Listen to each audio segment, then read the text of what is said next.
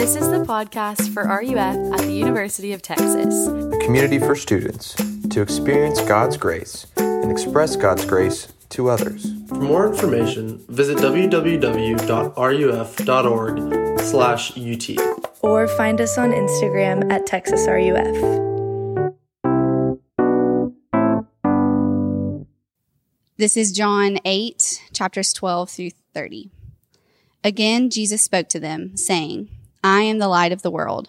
Whoever follows me will not walk in darkness, but will have the light of life. So the Pharisees said to him, You are bearing witness about yourself. Your testimony is not true. Jesus answered, Even if I do bear witness about myself, my testimony is true, for I know where I came from and where I am going. But you do not know where I came from or where I am going. You judge according to the flesh. I judge no one. Yet even if I do judge, my judgment is true. For it is not I alone who judge, but I and the Father who sent me. In your law it is written that the testimony of two people is true. I am the one who bears witness about myself, and the Father who sent me bears witness about me. They said to him, therefore, Where is your Father? Jesus answered, You know neither me nor my Father. If you knew me, you would know my Father also. These words he spoke in the treasury as he taught in the temple, but no one arrested him, because his hour had not yet come. So he said to them again, I am going away, and you will seek me, and you will die in your sin. Where I am going, you cannot come. So the Jews said, Will he kill himself, since he says, Where I am going, you cannot come? He said to them, You are from below, I am from above. You are of this world, I am not of this world. I told you that you would die in your sins, for unless you believe that I am he, you will die in your sins. So they said to him, Who are you?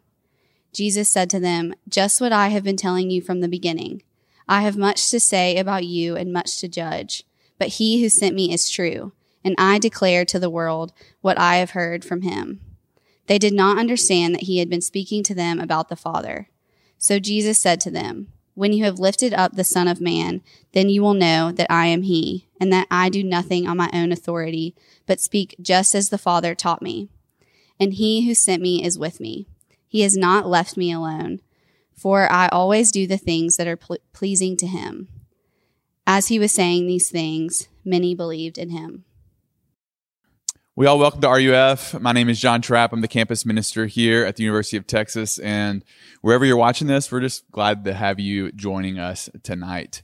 You know, at RUF, we really do believe that God is gracious towards sinners, and that anyone who is a Christian is somebody who inherently knows that they are a needy person. And so maybe you've just started coming to RUF or checking it out and wondering, like, I don't even feel that religious, or am I like okay to be checking this out? And listen, all of us are in the same boat. We all need God's grace. And the good news of the gospel is that we have a great Savior for our need. And so wherever you are tonight, we're glad that you're checking this out. If you're a believer, we hope that this will be a time for you to be encouraged and reminded about the good news of Jesus as well. So let's pray, and then we'll turn to this passage that Maria just read for us. Let's pray. Father, thanks so much for your grace and kindness to sinners like me. And I pray that you would help all of us now to see the kind of judge that you are, the kind of God that you say that you are, Lord Jesus, as we consider this passage. And we pray and ask all of this in your name. Amen. So about 60 years ago, this nondescript painting was sold at a yard sale for $60. And in 2013, the owner of that painting was thrilled to find out that what he had just thought was kind of this old, dilapidated looking, poorly refurbished painting was in fact a copy of one of Leonardo da Vinci's works. And so this copy sold in 2013 for $10,000. Pretty good return on investment. And it was believed to be part of the school of Da Vinci, which means that Da Vinci would paint his painting, but then all of these people who were trying to learn from Da Vinci about how he did his artwork would go and paint copies of his work. And they were considered to be in the school of Da Vinci. And this was a great find to discover a painting that had been from his school that was old and it was worth $10,000. However, 4 years later, using all kinds of like technology that I understand that you can Google and read about, like infrared technology used to look at this document, it was discovered that it was not in fact a copy. It was the original. One of only around 20 confirmed original Da Vinci works of art in existence today. And in 2017, in November, it sold for the most money that any painting has ever sold for in the history of painting auctions. $450 million. And the experts thought it was a copy. And they missed it. And here's the kicker. The name of the painting, Salvator Mundi, which means the Savior of the world. It's a picture of Jesus where his left hand is held up and then his right hand, he's holding the world, blessing the world in his hand. And all of the art experts who had looked at this painting from 2013 to 2017 and said, it's the copy, it's not the real thing, until finally, like using science, they discovered that this actually was it. And the experts had the true Savior of the world artwork in their midst, and they missed it. And that's what's happening here in this passage. All of the religious experts are around Jesus. And the true Savior of the world is in their midst, and they're missing it.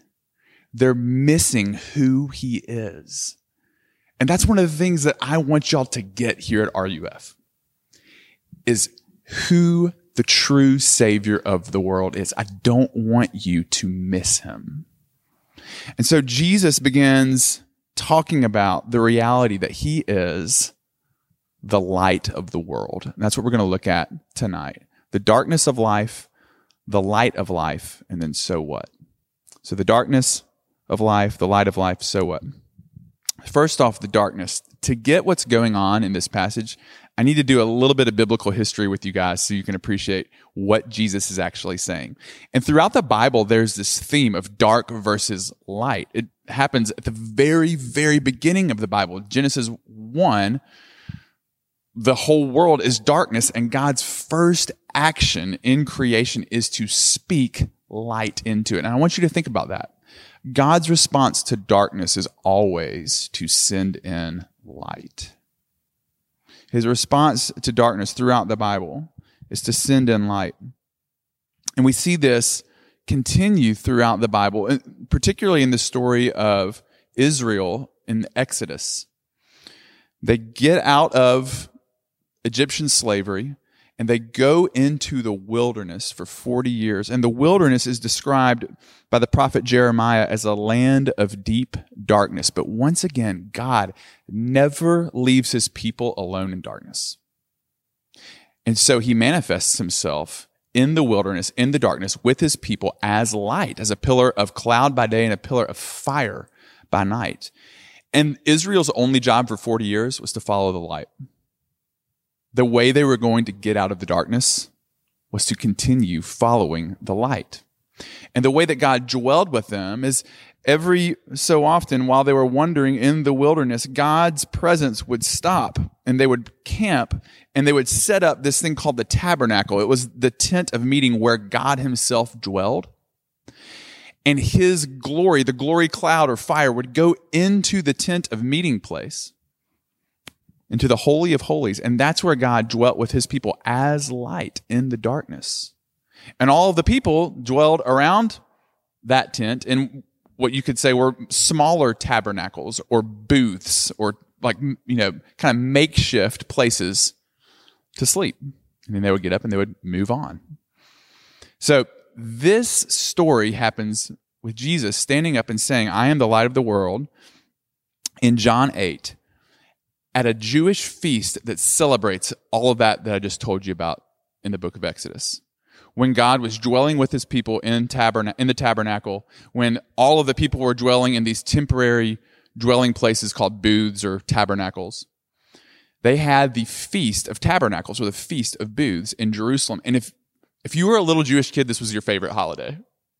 It was kind of like Christmas, because everyone came to Jerusalem. They all gathered together. And what you did for a week is you built a fort with your mom and dad and slept together.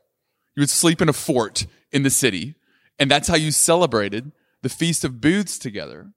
And not only that, but there would be structures set up all throughout the city, but also every night in the temple, there would be singing and music and dancing continuing through the night of the feast. And there would be lights everywhere, lights, especially in the temple, illuminating the entire city, reminding God's people that God was with them as light in the midst of the darkness. And it's at this feast that Jesus stands up and he says, I am the light of the world. That light that you followed in the darkness, the light that we're celebrating right now, guess what? I'm that light. He's the true Savior of the world. But the religious leaders, the experts, start to miss it. They start to miss who he actually is. And they ask him in verse 14, how can we trust what you're saying? Why should we follow you, in other words? And Jesus' argument with them is, I'm from the Father. I am the light. And I'm from the Father, and I'm here with you. And listen, if that's true, we have to deal with that. If Jesus is who he says he is, he doesn't leave space for you to just kind of be like, yeah, Jesus is cool. He's a nice teacher. He forces our hand. He's forcing their hand here. You'll see in the story, some people believe him. Some people reject him or want to kill him. But no one's just kind of like, it's Jesus. Nice guy. He doesn't leave space for that. Jesus forces our hand to choose whether or not we're going to take him at his word. And so my question for you is, what do you think about him? He isn't leaving space for you to kind of shrug your shoulders and say, he's cool, he's a nice guy, but I'm not really going to follow him. He says we're either for him or against him. And I don't want you to miss the kind of God that he's claiming to be. So the problem with us, though, the problem with me and all of us watching this is that we are so prone to miss who he actually is. We're prone to miss the light because, as John says earlier in John 3:19, we don't like the light. We like the darkness. John puts it this way, and this is the judgment. The light has come into the world, and people loved the darkness rather than the light because their works were evil. For everyone who does wicked things hates the light and does not come to the light, lest his works should be exposed. This is what our sin does. All the wrong things about me, all the wrong things, the things that you do wrong, or the good things that you don't do, that's our sin. And we like to hide our sin. We like to keep it in the dark. We don't want people to know the truth about who we are. And so we will go to great lengths to keep it in the dark. It reminds me of the way that my kids act when they scrape their knee. This happened last week. One of my daughters is out playing in the yard. She falls down, scrapes her knee, and immediately it feels like a hostage negotiation ensues where I'm just trying to convince her, please let me clean out your knee. And there's just screaming and begging, and she just wants to put a Band-Aid on it, her bloody, dirty knee, put a Band-Aid on it and go back out and keep playing.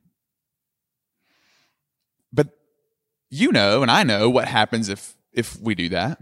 We put her at risk of infection. And because I love her, I want for her knee to be cleaned, for the light to shine on that knee, to not cover it in the darkness of a Band-Aid all dirty and infection prone. And that's how we are with sin. And that's how our good Heavenly Father is toward us with our sin. He knows that it was not meant to be kept in the darkness. Jesus says it this way, verse 24, those who stay in the darkness end with dying in their sin. You see, he says that in verse 24, that those who stay in the darkness end up dying in their sin. And because Jesus is a good God, a good judge, we'll see in a second, he wants to bring our sin to light. So here's my question for you. What are the things that you protect and hide? Like when maybe you sense some kind of guilty conscience, which I would suggest may be God convicting you of your sin. What are the things that you protect? Or that you lie to yourself or to others about, or that you overreact to? I'll give you an example for me. I protect my rightness. So when my wife Chrissy tells me something that I did that bothers her, I very rarely hear it and I'm like, I'm so glad you brought that to my attention. I know that you love me and have my best interests at heart. Thank you for telling me of that horrible thing that I said that hurt someone's feelings. Or thank you for telling me how I was ignoring our kids when I shouldn't have been on my phone, and I appreciate that feedback. No. I love my rightness, my self-righteousness. And so when she offers me feedback, constructive criticism, my response is to guard, to explain to her why she's wrong, or why she doesn't understand all of my great intentions. I was just answering a prayer request text message from a student because I'm an amazing pastor. That's why I was looking at my phone.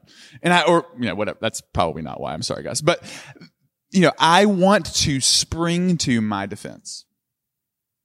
What is it that you defend? What is it that you hide in the darkness that you don't want anyone to know about you? What God's word would have for us, what Jesus is telling us, is that your sin intends to infect you and it intends to destroy you. Satan is, if the Bible is true, there's a real enemy that you have who hates you, who hates that you're made in God's image, and who intends to destroy you.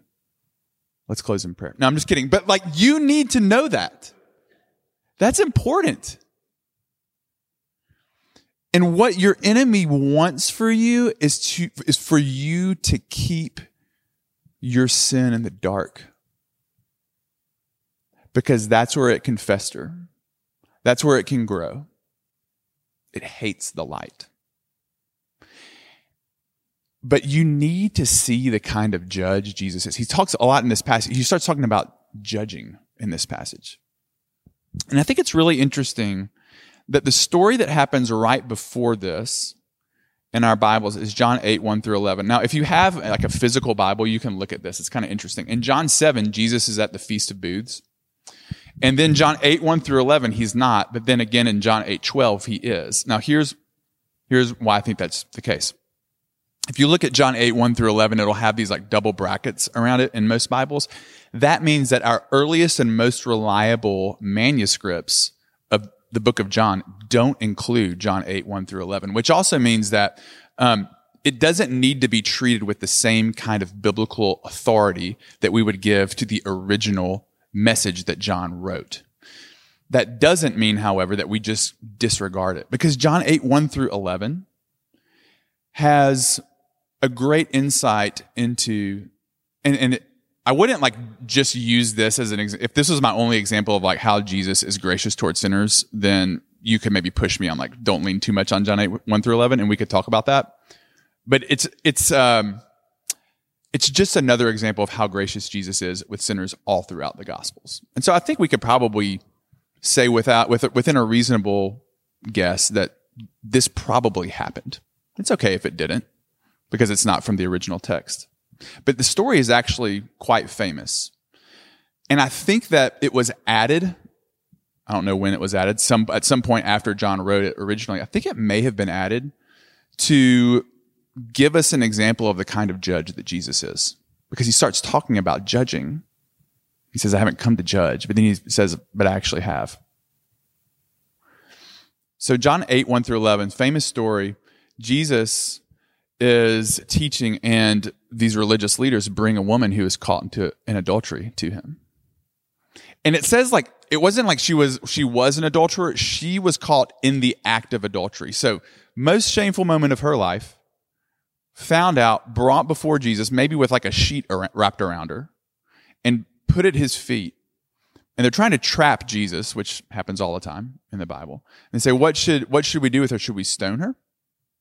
And Jesus famously says, he who is without sin cast the first stone. And it says they all walked away, beginning with the oldest. And then it's just the woman and Jesus left. And Jesus looks at her and he says, woman, where are they? Has no one condemned you? And she says, no, Lord, no one. And Jesus says, neither do I condemn you. Go, and from now on, sin no more. I think this story may have been added to illustrate the kind of judge Jesus is. When the truth about this woman was brought to the light, how did Jesus respond? With grace and mercy. And all throughout the story of the Bible, we find that is how Jesus always responds to us when we bring the truth about ourselves to his light. He doesn't respond with shame that we should hide from. He doesn't respond with accusation. He says, I don't condemn you. He responds with grace.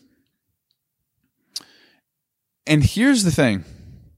Jesus is he's the only good and righteous judge who's ever lived, and he's the only judge who's also gracious, who's good, righteous, and gracious all put together perfectly. And that makes him trustworthy to come to, where you can be fully known. See, most of us kind of settle for being kind of known and loved, but that's not really love. Our greatest fear is to be fully known and rejected. And as Tim Keller says, to be fully known and fully loved, well, that is a lot like being loved by God. For the whole truth to be known about you, this is who the true Savior of the world is. He is the light. And what that means is that his love is not conditional. It's not based on a condition. And do you know the kind of life that we can have from that? It says he's the light of life. We get life from his grace. I'll illustrate the life-giving nature of unconditional love by talking about two famous people. One, Brett Favre, quarterback for the Green Bay Packers. And I've seen a couple interviews with him talking about his relationship with his father.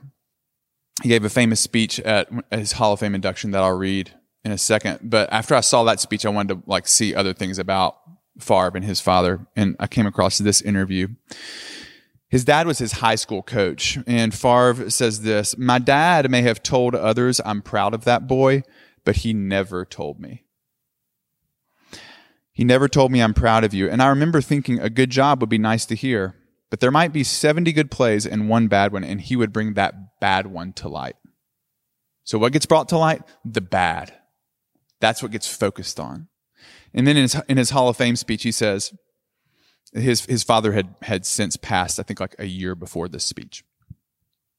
He said, "I overheard my father talking to 3 other coaches, and I hadn't played well the other week. And he said this, my dad said, I can assure you something about my son. He will play better. He will redeem himself because he has it in him. And then Favre says, I thought to myself, that's a pretty good compliment. Again, I never told anyone, but I never forgot that statement.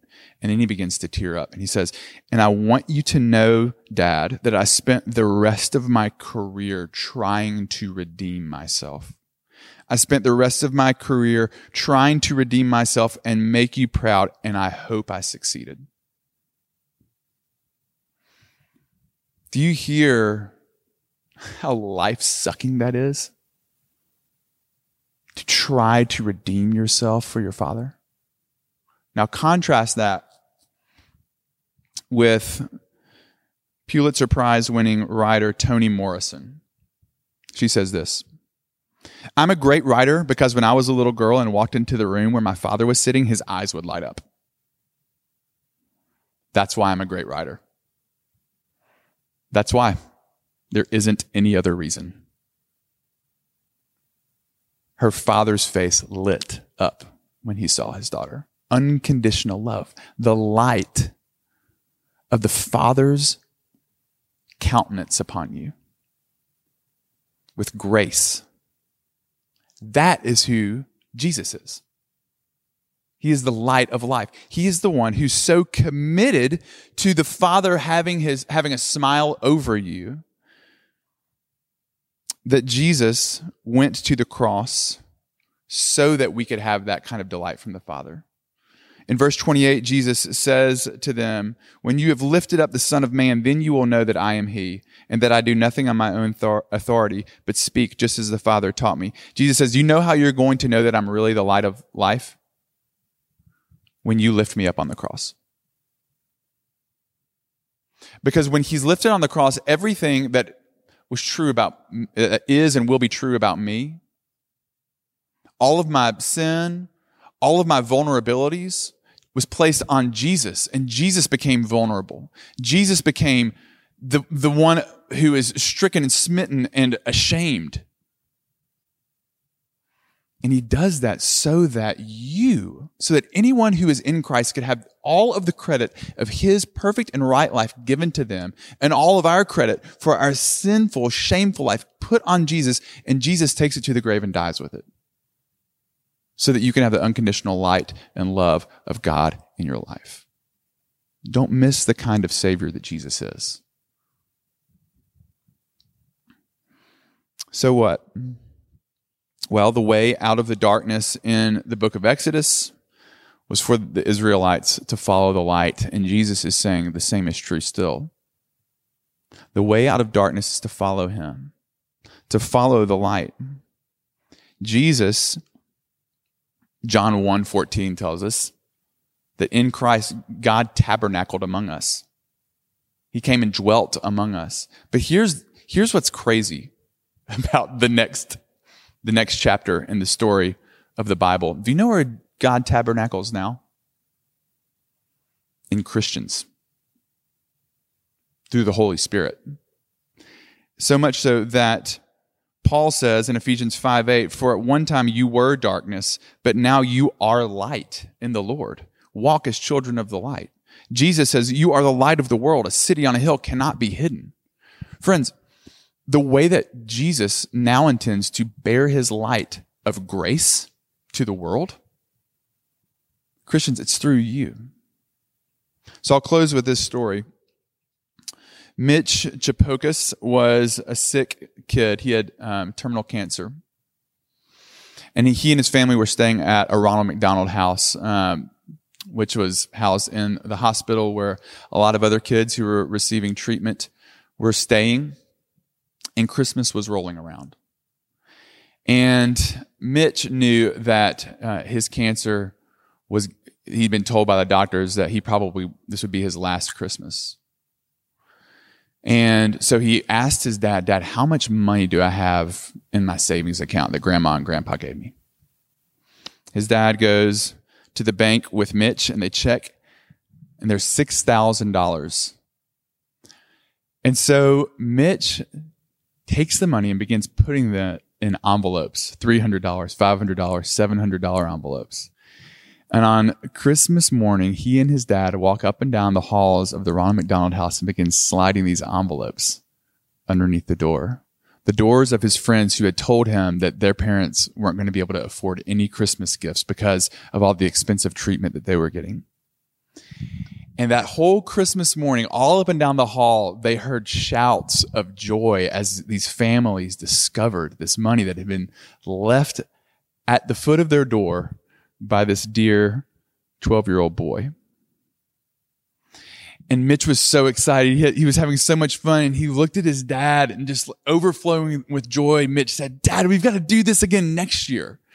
And his dad said, "Mitch, you know that the doctor said we're probably not going to get to do this with you next year."